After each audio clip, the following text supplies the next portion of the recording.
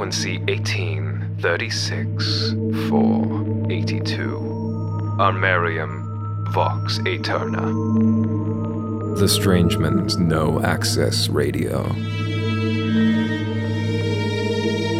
Episode 9. Institution.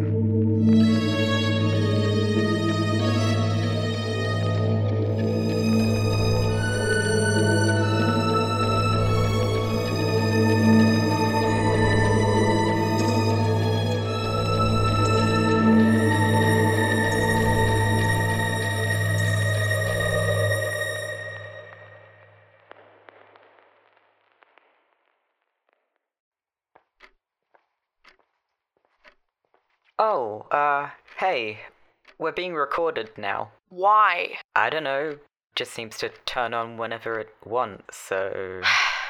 Where is he? He should have been here 40 minutes ago. I don't know, he's sort of been out of it this whole week. Well, do you know what he's been doing? I think he might be in his room or something. God. He's been here every day for the past indeterminable amount of years, on time, ready to do his job, even if he's got bugs crawling out of his eyes or some of Rico's mushrooms going out of his nose, or even if he really just shouldn't. But the moment he's told no one listens to him ramble on about toothpaste, now he just loses all motivation. Don't you think you're being a bit too hard on him? No, I'm not. He's a grown-ass man and should at least be able to do his job properly. I just think maybe a little encouragement might help. Everyone has problems building an audience. It doesn't mean that they should quit if they don't immediately get one.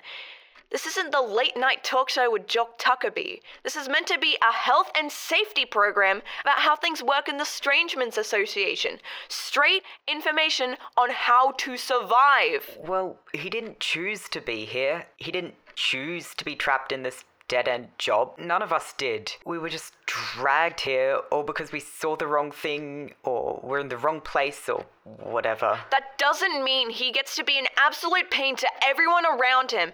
And if he's so distraught about not being listened to 24/7, then why doesn't he leave? Why don't we leave? What? Leave. Why don't we pack up and try to get out of the association?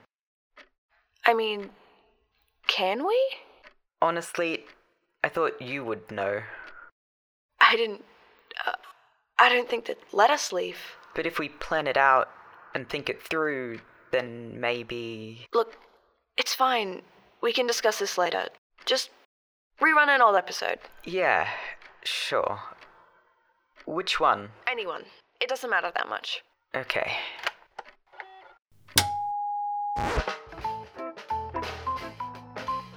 How's it going, skin fans? I'm your host, Jock Tuckerby, and with your many new surgically implanted catgirl ears, you're experiencing the Strangeman's No Access Radio.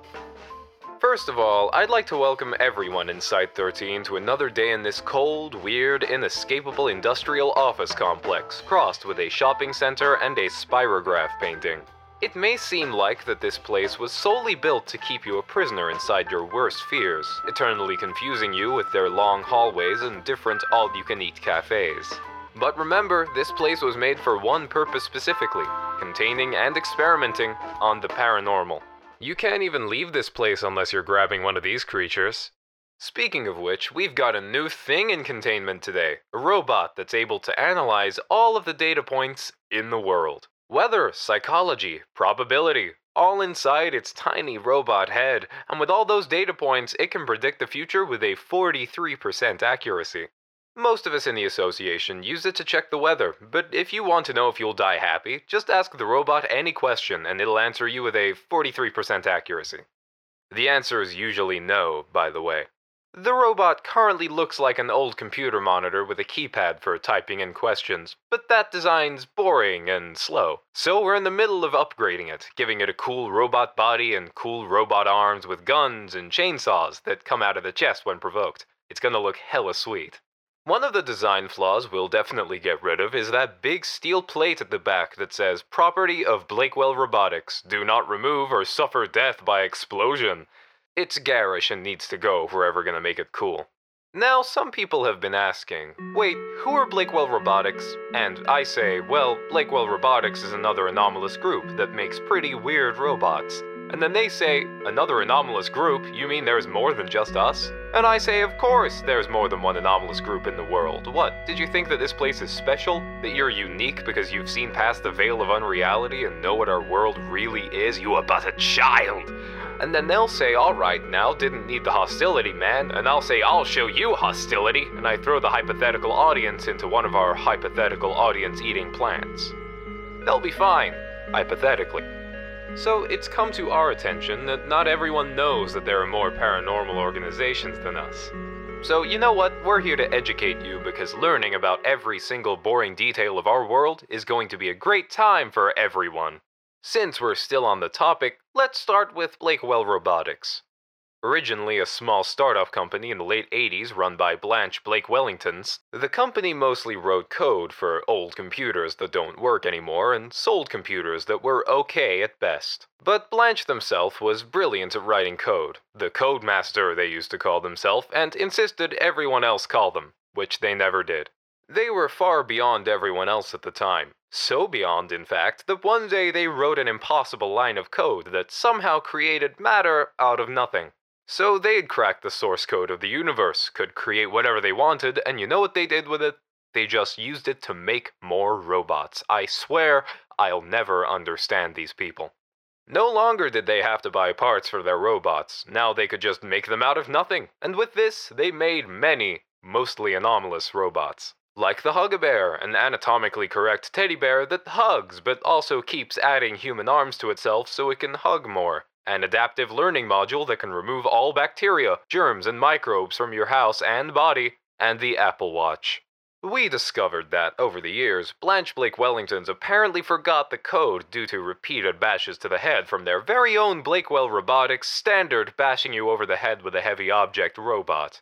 But before they did, they amassed a big company with all the money that could have helped millions of people a day. But it all went wrong during the 2008 recession, which was pretty weird considering that the recession was more of a housing thing and shouldn't have affected a robotics company. But either way, the company was bought out and now works as a baby stroller maker. A really nice baby stroller maker, but still a step down from the secretive heights that they had once reached. There are still plenty of warehouses full of the old, yet still very impressive robots. The one we found last week was mostly destroyed due to the bashing you over the head with a heavy object robot, but we still managed to get an antimatter juggler, a robot that keeps telling you you're wrong, and also our good old friend, the Robo Crusher 1000, now with the power to tell the future.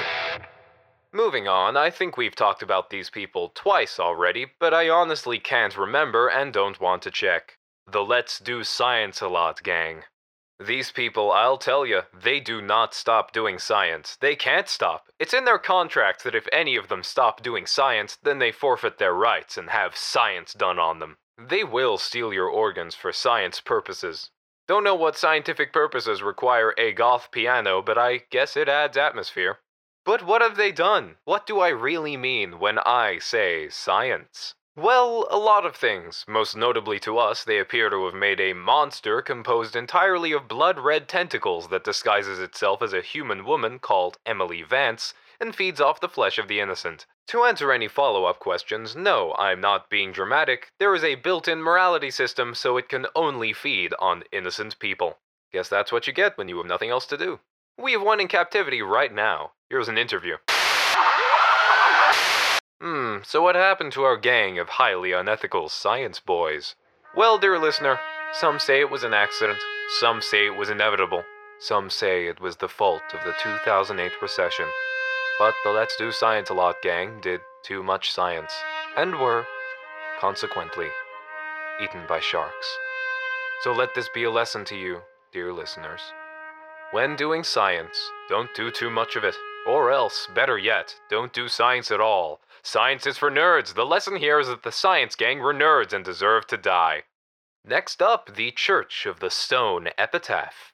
The church was established in 923 AD. What was once a small congregation of some like-minded people is now, in our modern times, a small congregation of some like-minded dirt people. So this group is like an actual church, unlike most church-related cryptid clubs who just use that church suffix as a tax write-off. So if this thing is a church, then what do they believe? There's a whole lot of elaborate jargon about what they believe in, and I'm just going to be honest with you. They worship dirt. Yeah, like the ground. Just dirt. I mean, to be fair, we all have emerged from the dirt, and will one day return there when it becomes our time to die, but joke's on all of you, we actually came from the ocean, idiots. And I guess that the floor is kind of the foundation for the planet we live on, but there's so much other cooler stuff to be worshipping. Like, I don't know, plants. Plants are cool. They can eat sunlight. We can't eat sunlight. Mark from accounting tried to eat sunlight and he died from skin cancer. You know what? I'm gonna start a plant church and you're all invited. But I've still got a show to do, so we'll think about that later. So yeah, these people worship dirt, which probably isn't enough to classify them as a group of interest, but they somehow managed it. On the 19th of April, 1953, one of the leaders of the church decided that, hey, since we worship the dirt, why don't we bury ourselves to become one with the dirt? Everyone sort of went, oh, yeah, sure. Most of them were in the church for Mrs. Baker's lovely cookies and the 15 grand a year the church paid them for being a member. So they all half-heartedly agreed, mostly because they didn't want to be seen as going against the leaders and getting kicked out. The church leaders decided to bury themselves in a remote forest in Italy. They succeeded because burying yourself, or a body, is very easy. Try it sometime. They were buried under the ground for about 15 days before rising up out of the earth, and realizing that they were all now made out of dirt. Most of them were pretty perturbed by the change. Imagine coming home one day and your wife says, "Honey, you're tracking mud in the kitchen." And then you have to say, "But honey, I am the mud." That'd be pretty awkward. So most of them hid in the woods for years before we discovered them. During the raid by the association, most of the members were either captured or broke apart after being shot or falling over. You know, 'cause they were made of dirt. This also meant that the Church of the Stone Epitaph is no more, so now we own the copyright to the name, and the church is just a website that says, "Feel like a literal pile of dirt? Come to this non-disclosed abandoned building." A clever trap for those who may still be out there. Last one on the list is the Prophets of Aguilara. This group is composed entirely of people who can see the future, and to be honest, we were not able to track these people down because, well, they could see when we were going to raid their base and they just wouldn't be there. They're not really a thing anymore. They didn't disband or anything. All the members just foresaw that they wouldn't be going to any meetings anymore and just didn't.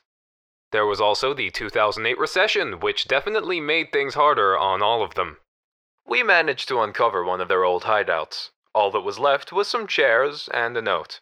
I have it right with me, so I'll read it out for all of you many people to hear. Inevitability. There are aspects of this world that logically follow one after the other. Apples will fall, people will breathe, life will decay. Now, this isn't always the case, as those who have glimpsed past the veil of the normal will surely understand. But baseline reality is a good starting point for this conversation. Now, there are also things in this world that don't necessarily follow one after the other, but seem to do anyway. A new car will be driven, a houseplant will be neglected, a star will burn all in its wake. This may be due to human nature, the placement of orbital bodies, or just the way of the world, but it is still, ultimately, inevitable. I always knew what would happen to me. All the choices I've made and why I had to make them. I'm not sure if I ever made them myself, whether there was any free will in my decisions. If I hadn't known about my sight, my ability to see the future, would I have made different decisions? Is there a different person trapped within me, trapped within the choices I hadn't made yet? They say that most people find their destiny on their way to avoid it, but avoiding it is a part of the way, a part of the journey. There is no avoiding destiny. Even if one could move through time, they're only moving upstream, on a different path of a river that eternally moves down. Perhaps one like that. A time traveler, if you will. They could be the only one that can truly appreciate the inevitability of fate, without witnessing it in its full, endless quality. 1836-482. Armarium Vox Aeterna. I wrote these words to which you have just read out loud on the 10th of September, 1993, Robert Quinton, an extraction agent, was called to the hideout to find any others of our sites, and he read those numbers and that Latin word for cabinet that you claim you could not pronounce. It was then read by 30 other people, recovery agents, cognitohazard specialists, and prophecy archivists before being read by Holly Greenwall to be approved for her show, and finally read by you. Once when the broadcast first aired, and twice when it was rerun due to the host not wanting to do his job. It's such a strange interest to take part in the world of the weird, although most are either born inside or get dragged into it. But the choice to stay is truly baffling. Perhaps it may be due to curiosity, an attempt to determine and construct and understand the strange in its entirety. Maybe it's misfortune, those unlucky enough to be bound or trapped by the many entities that crave connection. Or, most likely, there is nowhere else to turn. Even if the doors to the Strangemen's Association were unlocked, how many people would be able to, should be able to leave? For all that can be said, the association keeps their employees mostly warm and sometimes fed, which is more than can be said of the normal world. The Strangemen Association, as has already been discussed on this radio show, is not the only and was not the first organization affiliated with the anomalous, nor is it, nor will it be, the longest lasting or the most powerful. Many of its documents are merely reiterations on works that had been lost to the sands of time and the claws of beasts. The beings that they contain considered their position in the association to be a familiar one. They're not even the only ones with a private radio show. Interestingly enough, they all fail in some way, the different groups of power. Whether it be through lack of interest, unfortunate accidents, or active sabotage, no paranormal institution seems to last. Sure, some continue for hundreds, possibly thousands of years, and maybe they might leave a legacy or something to notify the world that they once existed, but despite any efforts, they will all collapse. Some may contest that this is a ridiculous notion. Not all things last forever, so it would not be a huge leap to conclude that all supernatural groups will fail. But those connections come from the mouths of people who only have a pixel of the absolute entirety of existence. I can see it all laid out before me, and it is horrifying. Though the two do not naturally follow one another, it is still an inescapable fact of our existence. Apples will fall, people will breathe, life will decay, a new car will be driven, a houseplant will be neglected, and all organizations associated with the unnormal will collapse. Now it's time to decide what you may do with this information. All others have dismissed this idea out of hand as the mad ravings of a lunatic. Jock isn't really paying attention to what the words are saying as he reads this, and neither will he really listen when given a second chance. But there are still some that may take advantage of this newfound knowledge. And have I really written these sentences, or have I just known that I will? How much of me has decided to inform you all, and how much is just inescapable fate? I leave you with only dire warnings. Well, that was pretty fucked up. I'm Jock Tuckabee, and I'm here to say that there is no reason to be worried about anything right now. Are we all made of dirt? Do we do science too much? Do we ignore the economic trend of our era? Well, yeah, but it's fine when we do it, because we know how to do it properly. Nothing is ever going to change. We'll all still be here in 200 to 200 years, and I'll still be doing this show no matter what. Anyway, just a quick note on the nuclear reactor we have, the one next to the cafeteria. It's about to go critical, so make sure you duck and cover and try to imitate ants to avoid the micro-radiation. And also, the regular radiation. Anywho, I'm Jock Tuckabee. Remember to never trust time travelers because the future is a lie, and tune in later for more Strangeman's No Access Radio. The only radio show.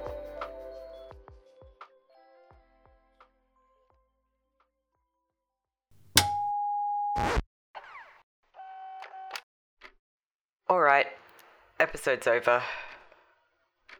So, what are we going to do? Hey, Hey, how's it going? fine. What's up with you two? Well, we're trying to figure out how to get out of here. Well, there's a door right over there. We locked in or something? No, I mean, like, out of here. Out of the association. Get away from the paranormal and everything. Oh. And how's that going? Well, it's been a bit hard due to the whole not ever leaving the station due to the many creatures that can kill us thing. Is there anything I could do to help? Well, I mean, thanks, but I'm not really sure how you could help specifically. Shame. Too bad you don't have any ex-extraction agents, the only people allowed to get out of this place. Yeah, I guess. Wait, do you know any? Doug, Triss was an extraction agent. Which means I might know a way to get out of here. Oh, well, that's great. So you'll take us there? Yep.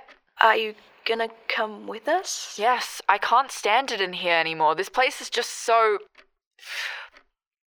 Triss? Is that microphone still on? Oh, yeah. I'll just turn it off. This episode of The Strangeman's No Access Radio was written, edited, and directed by Lachlan Millard. This episode featured Bronte Thompson as Holly Greenwall, Remus Douglas as Doug the Sound Guy, Riley Bussenshut as Triss Barkwell, and Ryder Gavin as Jock Tuckaby. Thanks for listening.